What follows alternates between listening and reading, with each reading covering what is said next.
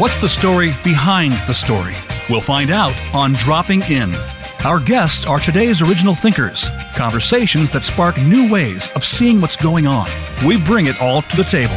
Diverse perspectives, controversy, loving and singular voices. Magically, stories reveal the common threads that link us. Experience the joys, the fist pumps, the detours, and the hard-won truths of those who blaze the trail so that we might do the same.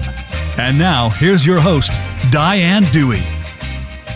Welcome to Dropping In, everyone. We're coming up on the 20th anniversary of the September 11th attacks on the World Trade Center and the Pentagon, and a passenger flight that was landed in Pennsylvania.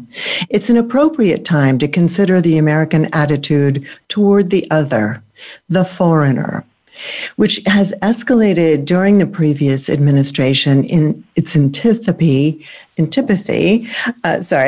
when all manner of international visitors and immigrants, particularly students, were targeted, even with orders to leave the country.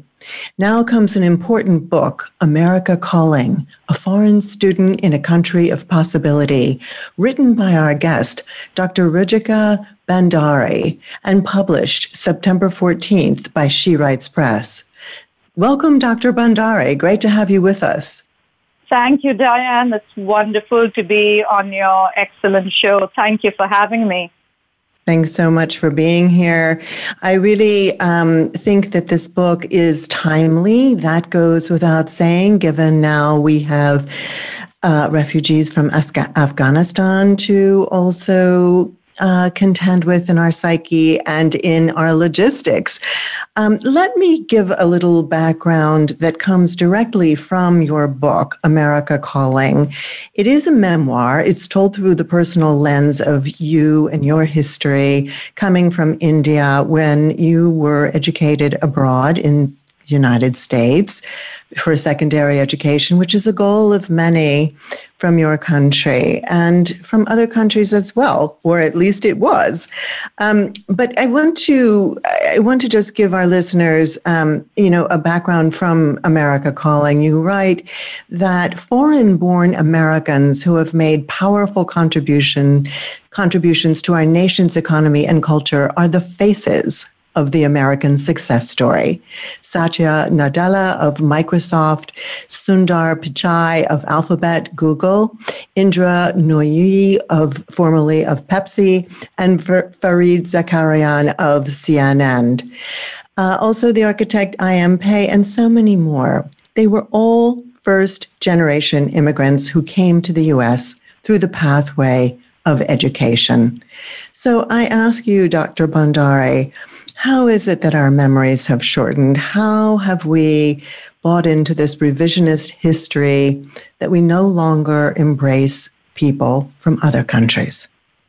Yeah, that's a great question, Diane. And, it actually, you're right, it dates back as far as also the 18th century and even earlier, where we've seen these waves of animosity towards outsiders or, quote unquote, the other, and the other can take many forms, whether it's international students or refugees or undocumented immigrants. But the idea of the foreigner and this animosity, and I think it comes in waves, and the most recent wave we've seen this year, and actually beginning last year, which has also felt very personal to me, has been, of course, against Asian Americans. And again, that's not new. There's a historical precedent for it. And I think that what we are seeing in the U.S. is actually not unique to the U.S. I think over the past 5 to 8 years, we've seen this wave of nationalism grow across the world in many countries. We've seen it happen certainly in the UK and Brexit. We've seen it happen in other major countries as well. And I think that one of the reasons it happens is that that once people emigrate and settle into their new home, there's a great desire to aspire to be part of the mainstream, and in the case of the U.S., embrace the American dream, that it's very easy to forget where our ancestors came from and what those struggles looked like. And yet, when you look at the personal history of most Americans, I mean, it's almost a cliche to say that it's a country of immigrants, but it's very true that, one doesn't have to go that far back. I mean, many are first-generation immigrants, others are second or third-generation immigrants. But it is easy as one gets comfortable to also become complacent of what those origins were. It also seems that political expediency has something to do with it, because without these political agendas, how do you sow the foment? I mean, really, when you think about people like Steve Bannon, who orchestrated, the Trump presidency and is now in Europe, where I am right now, and is also stirring foment here, which, as you very accurately put it, it's across the world now, this far-right concept of others being the enemy.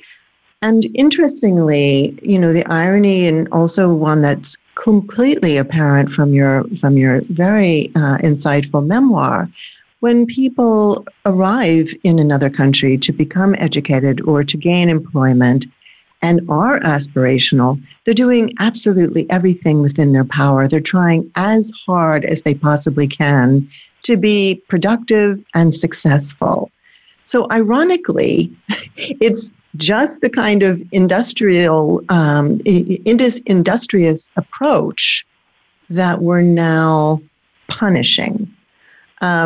I'm really sort of interested in your take on how much of this do we bring upon ourselves. There's definitely a decline in the U.S. in terms of STEM students in secondary universities and graduate schools. So here we are, science, technology, engineering, and mathematics, enormously, arguably, the most important sector of jobs in our economy in terms of growth. What do we expect to have happen if we're not developing our own country's population in terms of education? And then why are we not able to applaud and encourage and enable people who are willing to do this industrious studies and take on these enormous tasks? All great interconnected questions, and I'll try and tackle them one at a time. I absolutely agree with you that what is a huge risk and what is most apparent is how much at risk science and innovation in the U.S., in which the U.S. has really been a leader, a global leader for the world, how much that is at risk because the number of foreign-born individuals who make up that sector is just huge. In fact, there's a famous quote by Fareed Zakaria in a Newsweek article, and I think I quote that in the book, where he says something to the effect of that America's dirty secret is that its science and innovation and engineering enterprise is built on the backs of foreigners. So I think that's the most apparent risk when we think about the growth of an area like Silicon Valley and what that has meant, when we think about the Nobel Prizes that Americans win, which, by the way, when we look at what the origins of those Nobel Prize winners are each year, many of them, if not most of them, are Nobel Prize winners who again came to the U.S. through that pathway of education.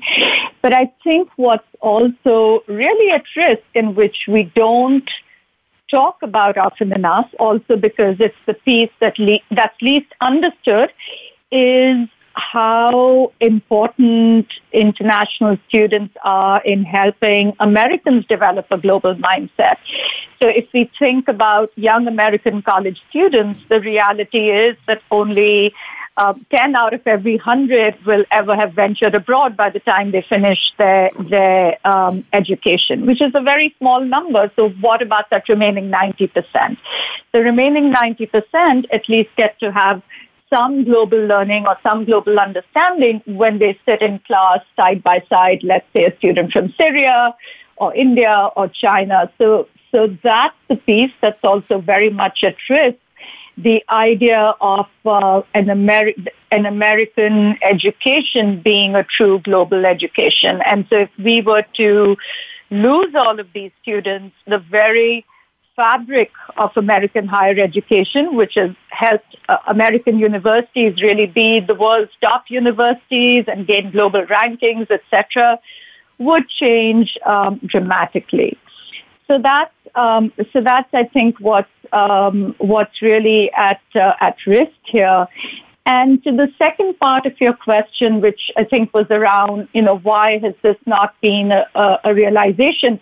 I think one of the big challenges in the U.S., which is really quite different from competing countries. So when we think of, again, that pipeline of skills talent coming into a country in the form of international students and then that pathway into becoming valuable immigrants in society, there's a huge competition globally in which, to be quite honest, the U.S.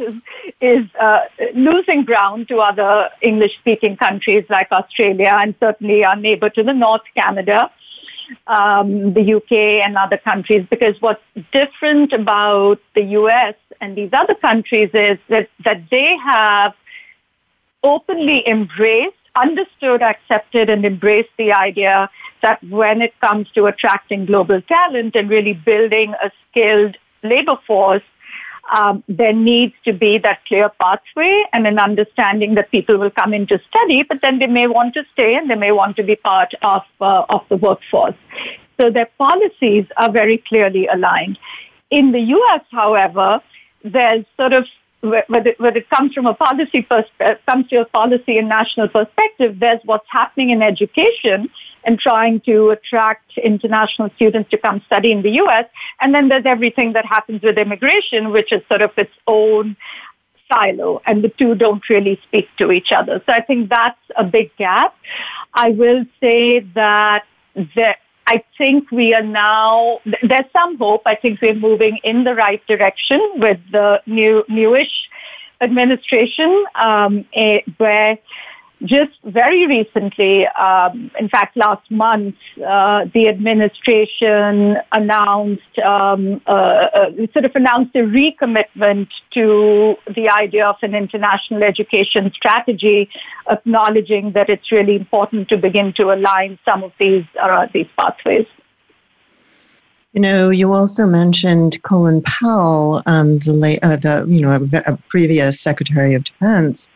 And a person who you wouldn't think would really talk warmly about this issue, who cited the friendship that develops as world leaders are educated in the U.S. and consequently and conversely, students from the U.S. are educated abroad. There is an understanding, a level of relating that is irreplaceable. And then, of course, in terms of leadership, Barack Obama's father was an international student from, I think, Kenya. Kamala Harris's parents were both international students, her mother from Jamaica and her father also from Africa. So, we're at a point where it's more than ironic. It's almost like schizophrenic, or we're going to really shoot ourselves in the foot if we don't get a handle on this. I'm so glad you brought up the Fareed Zakaria quote. He ends it by saying, Americans don't do science anymore.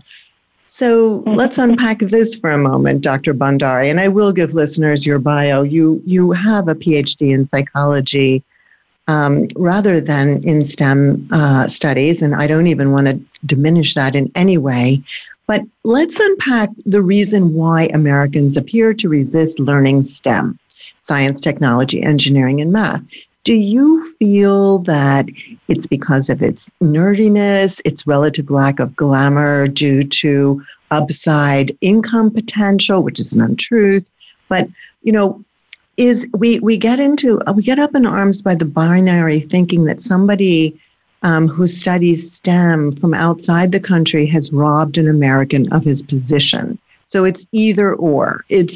But we have no ability to acknowledge the contributions of outsiders without this paranoia. We have to look at ourselves. I think often when there is the target of an outsider or an other, it's because we can't figure ourselves out. We can't fix our own problem. Do you feel that STEM is, because that we're not inherently, the R&D is not there because of this primary kind of ascendant American identity that we have to make tons of bucks, and this is just frankly not glamorous? Yeah, and I think it is something very puzzling and very troubling, and I'll just sort of share from my personal perspective that as a parent of an 11-year-old, and that to a young girl. And so I think there's also that intersectionality of gender here. How early all of this begins on sort of rejecting the STEM fields and certain fields just not being seen as cool, or also that if you are genuinely good at, let's say, maths or science or whatever, or this almost this pressure of not embracing that and being proud of it, as you would have say, oh well, I just won a debate, or I won some other art competition or something. So it begins very early.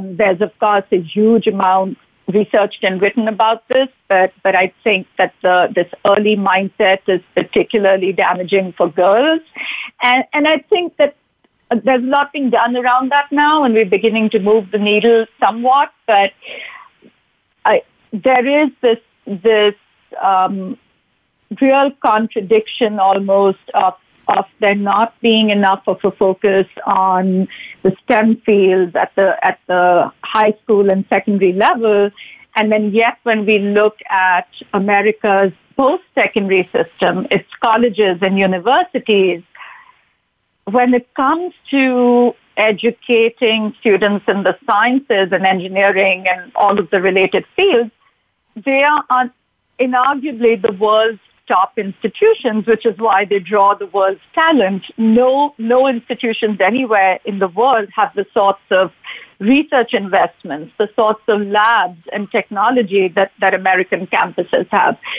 So there is this disjointedness, and you're absolutely right that a large part of that gap is being made up by students from other countries, and particularly, I would say, from Asia, where and having and originating from one of those countries myself, in this case India, I would say that those countries lie on the opposite side of the spectrum, where there is an undue focus on the sciences. But I think that also has to do with their history. So what happened in India was that once it gained independence from the British in the late 40s, there was this big push towards really building up the country, building up its infrastructure, focusing on the sciences. And that huge bias continues even today. So right. In India, it's in countries like China and other Asian countries, it's in fact the opposite. But the third piece I wanted to sort of tackle is that you're absolutely right that there's this perception that all these foreigners are coming in and taking away seats. But in fact, when we look at the data, and in fact, there was just a newly released study last month, I believe, from a center that the National Foundation for I'm going to mix up the words, so I'll just say there was a new research study that in fact showed that specifically in the STEM fields, the presence of international students is actually helping create more opportunities for domestic students and raising enrollment for everybody. To your point that this is not a black and white issue, it's not a zero-sum game. And I think that from the perspective of the education sector as well as the government in the U.S., there's a push to try and meet both of those needs. So a lesser known fact, for example, is that the hefty fee that employers pay for the H-1B visa when they decide to bring someone in from another country on a work visa, a large proportion of that is actually going into support programs to increase STEM teaching in high schools and in other in the settings, U.S. with the whole idea being, exactly, it's to build that pipeline, to build the domestic pipeline as well. It's such an important point that you're making, and there are many in your book, America Calling, A Foreign Student in a Country of Possibility. We are going to pause for a commercial break, but when we come back, we'll be back with Dr. Rajika Bhandari, who is the author of this important and timely book. Don't go away. We'll be right back on Dropping In.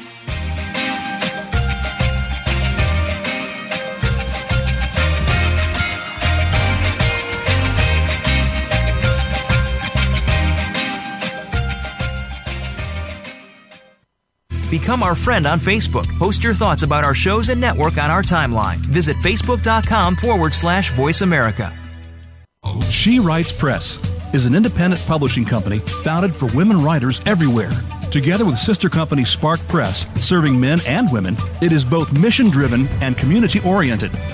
The aim is to serve writers who wish to maintain greater ownership and control of their projects while getting the highest quality editorial help possible, traditional distribution, and an in-house marketing and publicity team. In 2019, She Writes Press was named Indie Publisher of the Year. You can find out more on shewritespress.com. Stimulating talk gets those synapses in the brain firing really fast. all the time. The #1 internet talk station where your opinion counts. VoiceAmerica.com.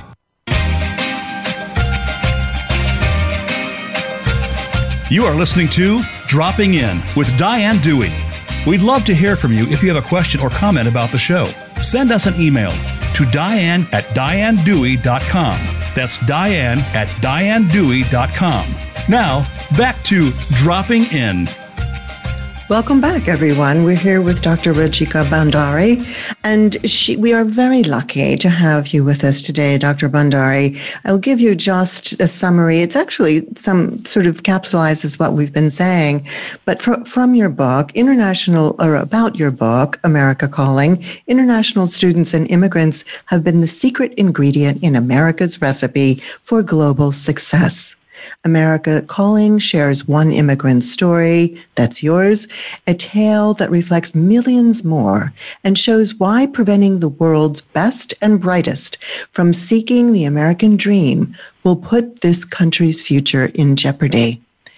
I'd really like you to, since you are a statistician, Dr. Bhandari, Rajika, I don't want to mispronounce your name. That is the problem. There were many people in the book who did. Rajika, I admire you as a statistician. I'd like you to, if you would please, attach some numbers to the international student, let's say, business. It does hurt somehow to say recruitment and things like that. But one figure that popped out to me was 13.7 billion, I think it's going to be British pounds in the UK, is a loss of revenue from the pandemic in terms of students coming to universities. How about in America? It seems like it would be not a good barometer in terms of a beneficial barometer, but it gives some perspective on the magnitude of the contribution of international students. What's it like in America now in terms of loss of revenue due to students not being able to come? Yeah, so this is one reason why I wanted to write this book, because the numbers or the metrics of the international education sector or industry, if you will, are of course very well known to those of us who work within it, but it is still a very niche area. And most Americans, or the average American, does not realize, one, how large the presence of international students is in the U.S. and across thousands of campuses in the U.S., or even what their huge impact is. So if I may, I'd like to actually start with that piece, that just in terms of, as you said, the huge magnitude of numbers that we're talking about. So until very recently, right before the pandemic, the U.S. was hosting well over 1 million international students from over 200 countries at thousands of U.S. campuses all across the U.S. So we're not talking just big cities, but also small towns, small communities across the U.S. So they are a large and visible presence. Yet their contributions and impact has largely been invisible or not understood. So if we look in really sort of hard financial terms or economic terms on why the U.S. needs international students, most Americans would be stunned to learn that international students bring in about $45 billion to the U.S. economy each year. Now, this number slipped a little bit in the past year, again, because of a combination of damaging immigration policies as well as the pandemic. But even so, it's anywhere between $38 and $45 billion, which actually makes it the sixth largest service export in the U.S., which means that America is more successful at selling its higher education degrees to the rest of the world than it is many of its other products. So the impact is just huge. And, you know, I could go on because there's so many numbers to share.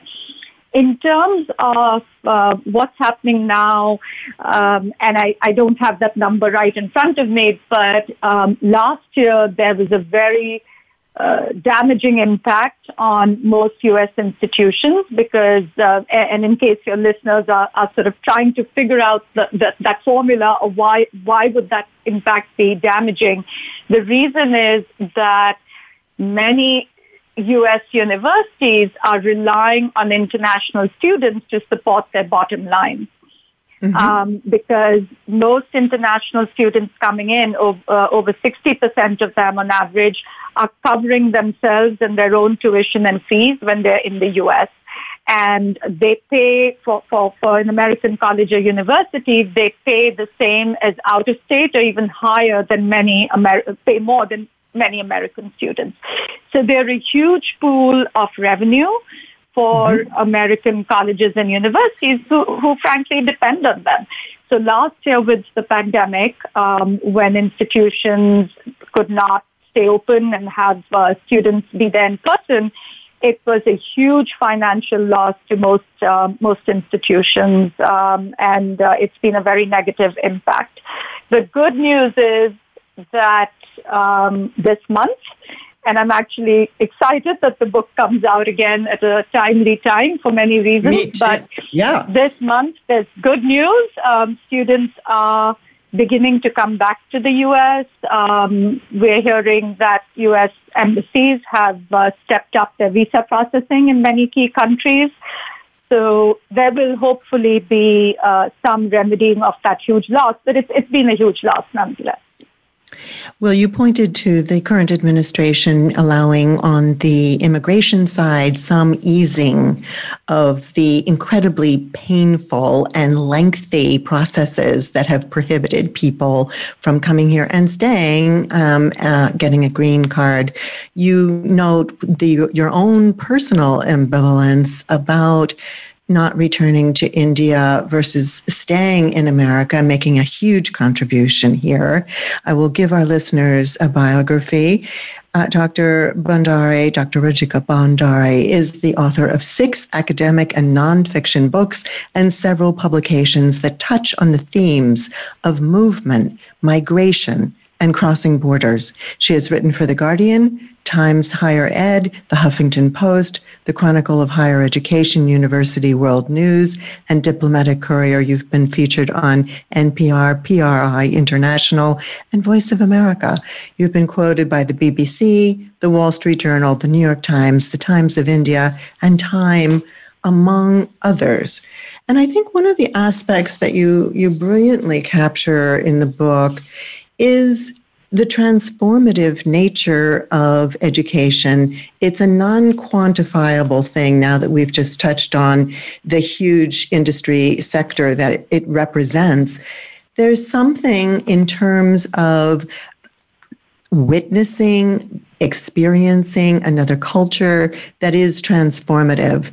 And if students around the world are not exchanging, it's not just people coming to the United States, but they're not shedding their former selves. They're becoming homogeneous. That would be the alternative, right? That they would simply stay in their own culture, not experience others, not have a change of scene or influences that stimulate them to embrace other subjects, to have new perspectives. I mean, this is also a risk, is it not, in terms of international relations and just getting along in the world? It is a huge risk. And actually, I did not add that to the list of risks we talked about much earlier in our conversation.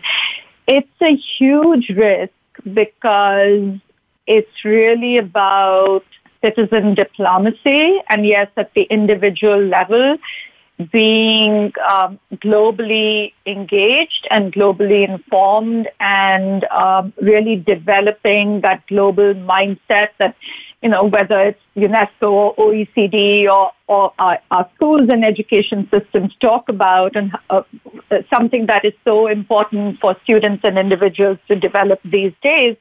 And what better way to do it than to cross borders, to not just learn academically, but to really have all of your assumptions challenged. And for me, what I found was it was not only about learning about a different part of the world, a new country, a new culture, in defining a lot of my values, but it actually taught me a lot about where I came from. It gave me, so I truly believe that leaving home teaches you not just about the destination to which you're going, but it actually helps you understand your own home or your own homeland in a very unvarnished and objective way that you would not have otherwise, and to understand certain nuances that you could not have known without actually leaving your home. So for me, that that education of studying in another country is both sides of the coin, about learning about where you've gone, but also where you've come from, and it is absolutely essential. And you're right that it is something at risk. And here I'll sort of talk about, I'd love to mention sort of the other piece that I bring up in my book, which is how important it is for American students to continue to go overseas, and in fact go overseas in larger numbers. And this is in fact within my sector, within U.S. higher education, been, if you will, the great challenge over the past couple of decades that, things have shifted in the past couple of years, but frankly, the U.S. has not had an issue until recently in attracting people from around the world. It's been a beacon. People flock to U.S. universities. Of course, that shifted recently, as I detail in my book. But on the U.S. study abroad side, which is getting more young Americans to go overseas, that's been more of an enduring challenge. I think that there is this attitude in the U.S., or again, the sort of complacency that, well, if we've got the best universities and we have over 4,000 of them and we're an Anglophone country, why would we really want to go to another country to study? We don't really need to, the way, let's say, students from some other countries or developing countries may need to come to the U.S. So the reality is that when you compare the U.S. even to its competitors and other countries in Europe, very few students are going abroad to study. And that really needs to change. And it's something to be concerned about because, again, developing that global mindset is a two-way process. It's not just about bringing the world into your own classrooms, which, of course, is very critical, but it's also about venturing abroad yourself. What I do want to say, though, just in sort of closing this thought is, that I don't want to come off as sounding that these sorts of opportunities are there for the picking, because one of the big concerns, and I lay out some of this in my book, and I actually worry it's been exacerbated due to COVID, is that it is very expensive to study abroad, whether it is international students coming here or Americans going abroad. So we must acknowledge that is a true barrier. That is a true barrier for students from more disadvantaged backgrounds. That's it's an interesting point in terms of also the discrepancy in wealth that's spreading now. You mentioned a couple of things, and I think that's really a key point. And I will just jokingly, since I'm now sitting in Zurich, Switzerland, I mean, cheese and learning about, our homeland. I really didn't realize how loud Americans are perceived, and even how great they're perceived. There's lots of different facets, and I think for those who might be tempted to read America Calling, I would say go for it. It's also a love story. Rajika, you came to the United States with Vikram, your then partner, lover, boyfriend. So it's a really touching story also about you acquiescing, fulfilling expectations that you grew up with, and maybe eventually cultivating your own voice with this book, America Calling. It's really, there's an arc that's a perceptible arc. We have to stop for a commercial break, but when we come back, we're going to talk more about this. And I'd also like to mention that there is an organization in America called Girls Inc. That I have supported, and it does build STEM labs in underserved areas such as mine in St. Petersburg, Florida.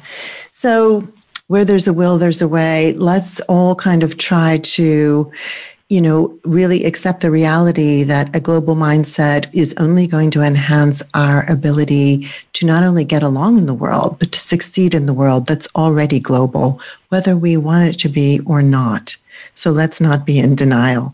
Don't go away. We'll be right back on Dropping In with Dr. Bhandari.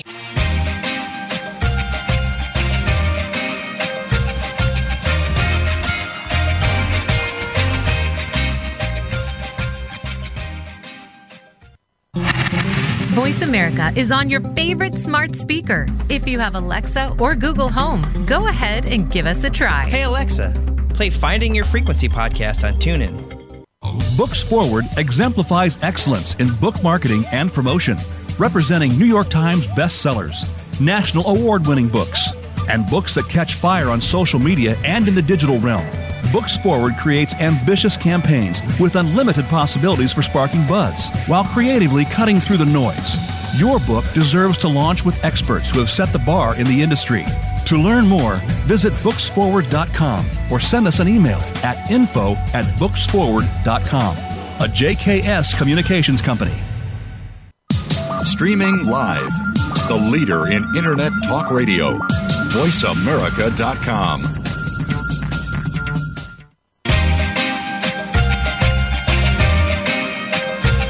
You are listening to Dropping In with Diane Dewey. We'd love to hear from you if you have a question or comment about the show.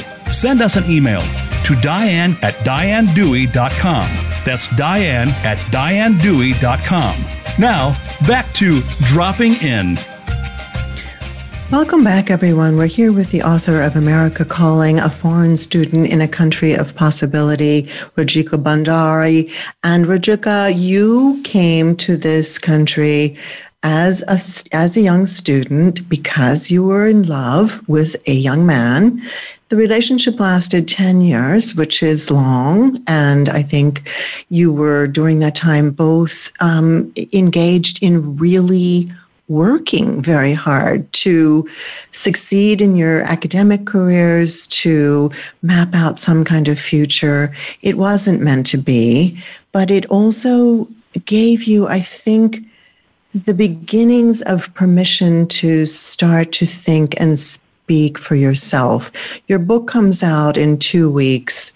How do you feel it will enable people to not only have a greater understanding of students, international students in this country, but also of ourselves and how we're perceived and how to operate in different systems that are unlike our own, and the need to be either diplomatic or, standing up for ourselves as the situation calls for? So and you've sort of picked up on one of the threads running through the book where it's not just about me as an international student, but it's also about me, very much about me as a woman and finding my voice. And really,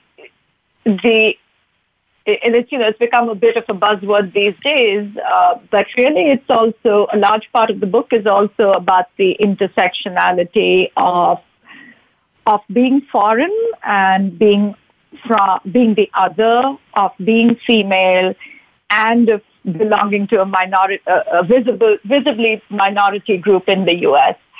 And I hope that one of the takeaways from the book as people read this is that even for those who are not necessarily interested in the international student pathway or an immigrant story, there is a more universal story about young women finding their place and their voice, and the transformative impact, again, that leaving home can have, particularly on young women. And I think that for me, one of the things that happened over the years, and I document a little bit of this in the book, is that leaving home and especially coming from a more patriarchal society like India and then coming to the West, really sort of opened my eyes to a lot of things back home or in my Indian community and culture, which I slowly began to question and then eventually reject. But the converse also happened, that it also has given me a perspective on, it's not just about kind of, patriarchal cultures and how they have regressive attitudes towards women, but even in the U.S., we're dealing with a lot of the same issues, and that about gender and women, and that have certainly come to the fore in just the past few years around the especially with the Me Too, the hashtag Me Too movement.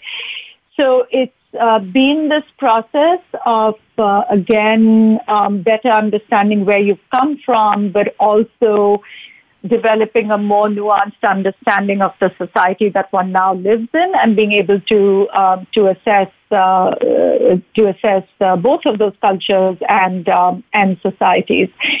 And I feel that the experience certainly helped me, as I've said, find my voice and figure myself out. And by many measures, or at least I will share something very personal here, that by many, measures, or by a sort of the yardstick of a more traditional culture, and certainly my Indian one, I have actually broken many barriers, one could say. One being that I actually never got married. I am a single mother by choice, and which is very rare, if not unheard of, in my community. more recently, and actually around the book, I've also begun to challenge myself and take more risks professionally, where I've grown up and sort of had this. In growing up, I've had a very straitjacketed approach to thinking in a very linear way about having a reliable career and needing the solid job. And I talk a little bit about this mindset in the book as well. But more recently, in fact, in just the past year or so, and it's been sharpened by COVID, it's really been a process of also moving away from some of those more rigid ways of thinking. And I will share that after almost 20 plus years of holding senior leadership roles in the nonprofit sector and in other sectors, I am now actually an entrepreneur, running my own consultancy and company. So it's to me, and the reason I mention that is that it's all part of this idea of how you find again, I call it finding your place and your voice, and that transformation and transition has certainly happened for me over the past couple of decades. Well, congratulations on that. I mean, you have a career in education that spans 25 years. You've held senior leadership roles in the private academic and nonprofit sectors. You're widely regarded as a thought leader in international education and served recently as president and CEO of the world's oldest and largest international education nonprofit, IIE. Research impact through leadership activities. There's just so much. You've served on the U.S. National Commission for UNESCO, and you are well deserving of taking your wings and flying. And I also congratulate you, not least for being a single mom when the traditions of your culture said otherwise. Fortunately, I think most of us know single moms now. I know several in my family as well. But I know that those are hard-won victories. And I think that your struggles have become part of a larger whole with this book, and it will become even more so. And when you talk about home, I wonder about the sense of belonging that you feel from sharing your inspirations, your aspirations, and your experience. Does it give you a sense of belonging, of being part of something larger than yourself, of becoming part of a whole? Do you mean with the book or in general? I think, well, with the book particularly, because I think that, when you're talking about home, it's a tricky concept. Mm-hmm. I mean, one of the things you mentioned in the book was, how much is in flux, and that's why it's also difficult to write about it. It's as soon as it's out of the printer, it's already changed. Circumstances have changed, and I feel you shedding your skins and leaving parts of you behind, changing your value system. I wondered if by becoming an international leader in this field, that you have connected with people who support you, root for you, are really regard you as a role model, and whether then, and naturally that will increase with this book, whether that gives you a sense of belonging that maybe it doesn't substitute for a home, but a sense of belonging that anchors you nonetheless. Yeah, I now see what you're saying. Yeah, absolutely. And I think that for me, as I began to, so actually, let me back up. When I was a student, and I think this is true for most international students, they are, with their heads down, going through their studies, trying to tackle the immigration system, working their way through it, trying to survive financially, etc. That is true of me, of my friends. Nobody is really objectively thinking of themselves as any kind of subpopulation in the U.S., and certainly not as sort of future potential immigrants, etc. But I think once one is past that, and for me what also happened was that professionally, quite ironically and interestingly, my life came full circle where not only had I walked that personal path of coming to the U.S. as a student and becoming an immigrant. But then about 15 or 16 years ago, I landed in a job where I was suddenly the outsider looking in, where I was studying international students in the U.S. And so that gave me a whole different perspective. But what it also led to was really beginning to ask these questions, look carefully around me, realize how many of today's very successful immigrants had followed that same path. And then beginning to really see myself as part of a much larger whole and part of sort of what I call Immigrant America. And what I will say is that part of writing this book, particularly in the last year or so, has been such a period of learning, of connecting the dots, of getting, I've always been a fan of immigrant writers, maybe because their work resonates with me. But it's been a couple of years of really beginning to understand organizations that are doing great work in this space, better understanding the refugee phenomenon that's playing out in the U.S. and even more so now because of Afghanistan. So really immersing myself in those aspects of, again, Immigrant America. So certainly I feel very much part of that. I feel very much part of sort of the Asian American identity in the U.S. And really embrace all of those different roles and identities. Absolutely. And we need very much your intelligence, your insight, and your leadership in understanding and becoming enlightened.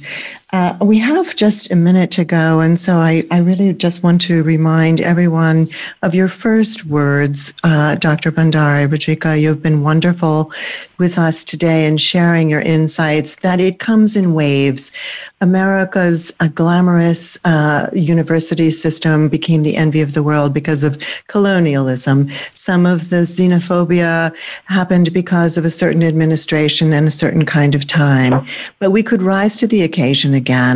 And I just want to thank you for being with us and remind everyone that the book America Calling is coming out in just a couple of weeks. You're available on social media, Rajika Bhandari, Facebook, author Rajika Bhandari, Twitter, Rajika Bhandari, and Instagram. You have a website as well. Dr. Bhandari, thank you. Thank you so much, Diane. Thank you. It's been a pleasure. It's been our pleasure as well. Thanks to our engineers, Matt Widener, and to Aaron Keller, to our executive producer, Robert Ciolino, and most of all, to you, our listeners. Remember to stay safe and don't think of others as others. Till next week, thank you for dropping in.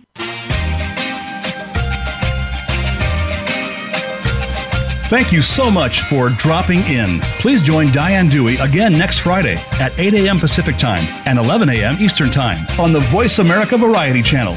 We'll see you then.